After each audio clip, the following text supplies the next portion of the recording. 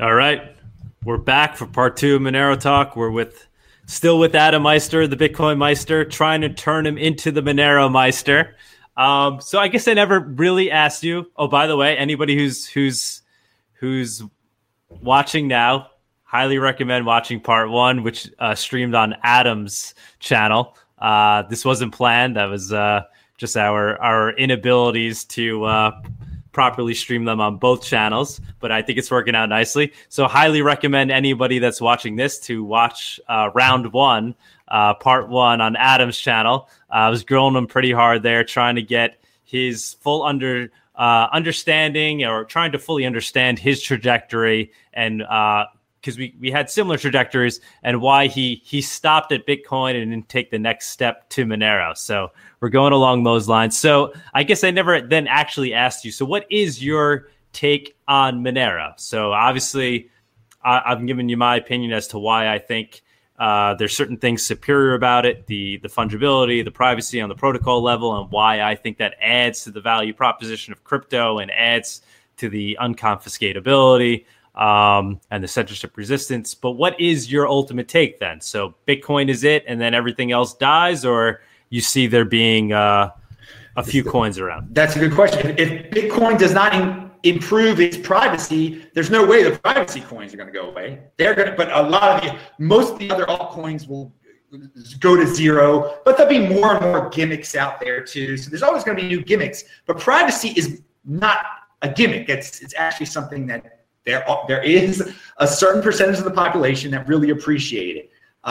If Bitcoin ever really became super private, perfectly private, I could see Zcash and Monero and all and Mimblewimble, all that stuff going away. But I don't know how it's going to exactly evolve, the privacy on the second layer of Bitcoin, and when it's going to evolve. So until we get a clearer picture of the future of privacy on Bitcoin, then the Mimblewimbles of the world, the Moneros of the world, there's going to be a use case for them. Now, the question is, which one of those privacy solutions is the best? Now, I'm not an expert, comparing Zcash, Monero, and the Mimblewimble coins.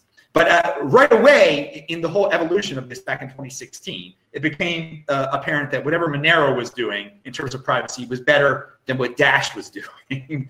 And so that was out of the, and Dash went a completely different direction, which I think is very noteworthy also. That they didn't, those guys over there, very centralized, didn't feel that promoting it as private was even worth it anymore, and they went into like we got to do transactions for the world. Everyone's got to be able to spend with Dash, which is, it just shows you part of the mentality that is out there and why we are very far away from people really caring that much about privacy. But at the same time, the privacy wars rage on, and I've been told. No, why is it the privacy? See, this is I'm getting hung up on this, and this is just my own. So why are we even calling them privacy coins, though? Isn't it just digital cash? So isn't it? You don't, obviously. I think part of you I'm hearing you saying is that privacy is important, but you don't think it's fundamental to what this needs to be. You don't think one Bitcoin needs to equal one Bitcoin. No, I don't think gold needs to be private. I don't think people's but one atom of gold equals one atom of gold, right? Yeah, one Bitcoin equals one Bitcoin. Yeah. Well, but it doesn't, right? Because effectively you could blacklist Bitcoins, so now one Bitcoin doesn't equal one Bitcoin. So but there's always going to be people. So you're saying that then you throw that thing through a mixer and it's not blacklisted anymore. There are ways of getting rid. There's a way of cleaning up of laundering your Bitcoin. There are ways of doing that.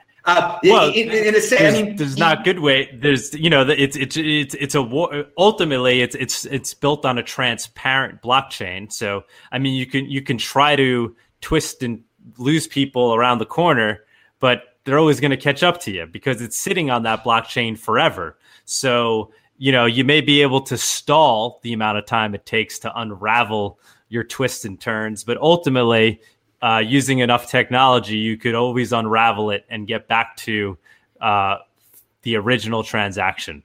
So that's kind of the essence of it, of whether or not it needs to be fungible on the protocol level. So like I was trying to say earlier, like ignoring the niche aspects of privacy, which is people think, they don't want to be spied on. And obviously I personally think these are very important things, but even ignoring that just on a technological level, doesn't it make sense? Isn't it necessary for every unit to equal every other unit for it to be the best form of communicating value digitally? That is an important aspect of money, of fungibility and the question is how fungible is Bitcoin? That's the bottom line. You're giving a scenario where Bitcoin can be a bad Bitcoin can be identified forever. And I think there will be solutions that will make that impossible. And I don't fully understand the whole mixing thing right now, but I think the mixing provides that. If you can, some of these guys that have been involved in hacks of Bitcoin have used mixtures to get away with parts of it at least. But I haven't seen a government yet crack down I haven't seen an innocent person end up with a dirty Bitcoin and people saying, no, you can't use that dirty Bitcoin, or we're arresting you for that dirty Bitcoin. And thus, fungibility hasn't become a major worry yet. Now, can that happen? You're saying that such a scenario can happen? Perhaps it can. Perhaps it can. And then the people over at that are working with Bitcoin will have to come up with a solution where that will be impossible. But I think it can be on the second layer. Or if worse comes to worse, it could be on the first layer. But I will say this: why do I call them privacy coins? Because they are privacy. Right now, they're more private than Bitcoin. They are more private than Bitcoin. That's why I call. I mean, you have to call them something. So in Monero land, I'm sure I don't know if you've seen this meme yet, but so everyone's starting to refer to Bitcoin and others as surveillance coins. What's your opinion on that? So like Ripple and all those guys are central. I mean, those are really the surveillance coins. If you do something bad, you're turned off. You can't be turned off with Bitcoin. Is it? But you can be surveilled. Okay, you can with the public blockchain. Yeah, you can.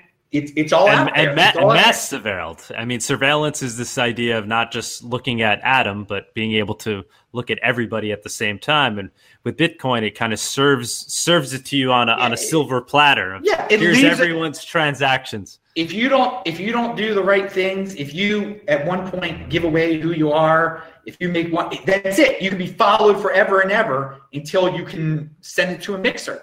Or send it to what? I mean, I haven't had to worry about these type of scenarios. That's the thing. So I haven't had to experiment with this mixing. So I am no expert on the mixing and all that. But for the regular user of Bitcoin, they're going to get.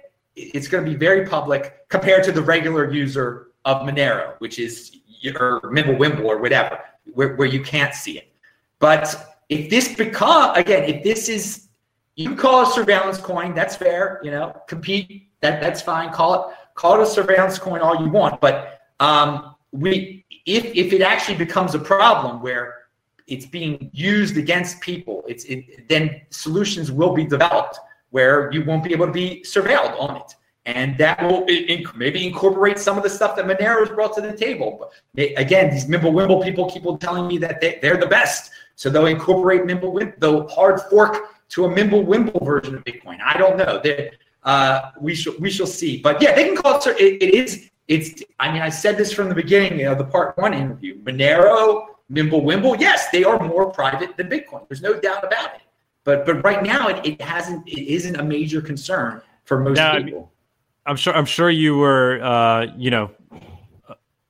were there kind of back in the day when we really saw Bitcoin's the power of Bitcoin.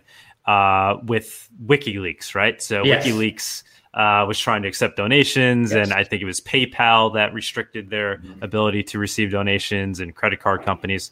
and they decide to adopt Bitcoin. I mean, so what happens when, we wake up tomorrow and you can no longer send your Bitcoin, or you get a knock on your door because, in 2017, we noticed that you sent Bitcoin to WikiLeaks? Well, the number one scenario, you can no longer send your Bitcoin. You can always send your Bitcoin. I mean, that's not you can, but ex post facto, you're going to get in trouble if you do it. Sure, you could press that button. You could press the button. You can send it. I could walk into a candy store and I could steal something off the shelf pretty easily and probably get away with it. But when the security camera catches me and finds me, I'm in trouble.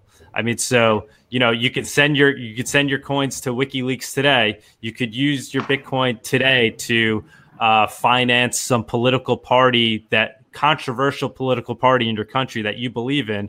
But when the powers that be discover that and take action ex post facto, it doesn't work, and now you're in trouble, and your coins were not censorship resistant. So I mean, how about that reality? The reality that you can ex post facto, you can get in trouble for doing something. They can't take it away from you. They can say you're in trouble now. Now that's a big threat.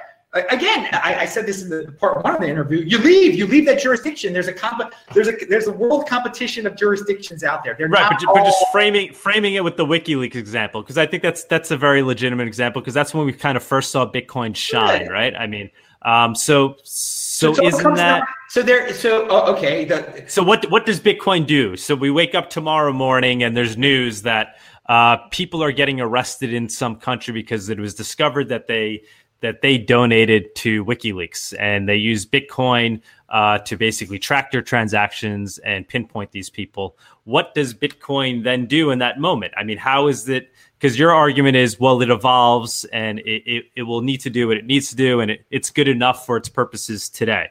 But the reality is that, we could wake up tomorrow. We've already seen it, but we've seen it for nefarious purposes, right? We've seen it. We've seen the benefits of the transparent ledger, which is it was able to stop a child porn ring in Korea, I believe it was, and because of the ability to trace the coin, they were able to find these people. But now, it's only inevitable that we're going to see it for something not nefarious, for something that maybe in a country, was.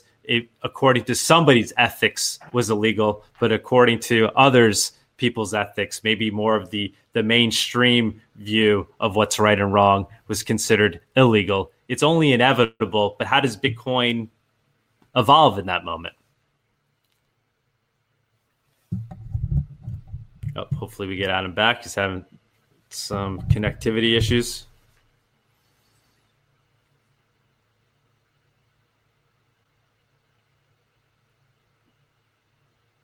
All right, check the chat. We're losing Adam here.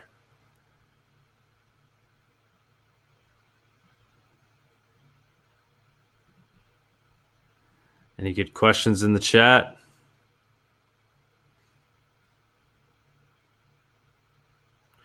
Monero is more censorship resistant than Bitcoin because they can't even see what you're doing or how much. This is the point we're trying to make. Bitcoin will never be private by default. Exactly. I think that's the point we're trying to make here. I'm trying to get Adam's opinion on that. Is he back?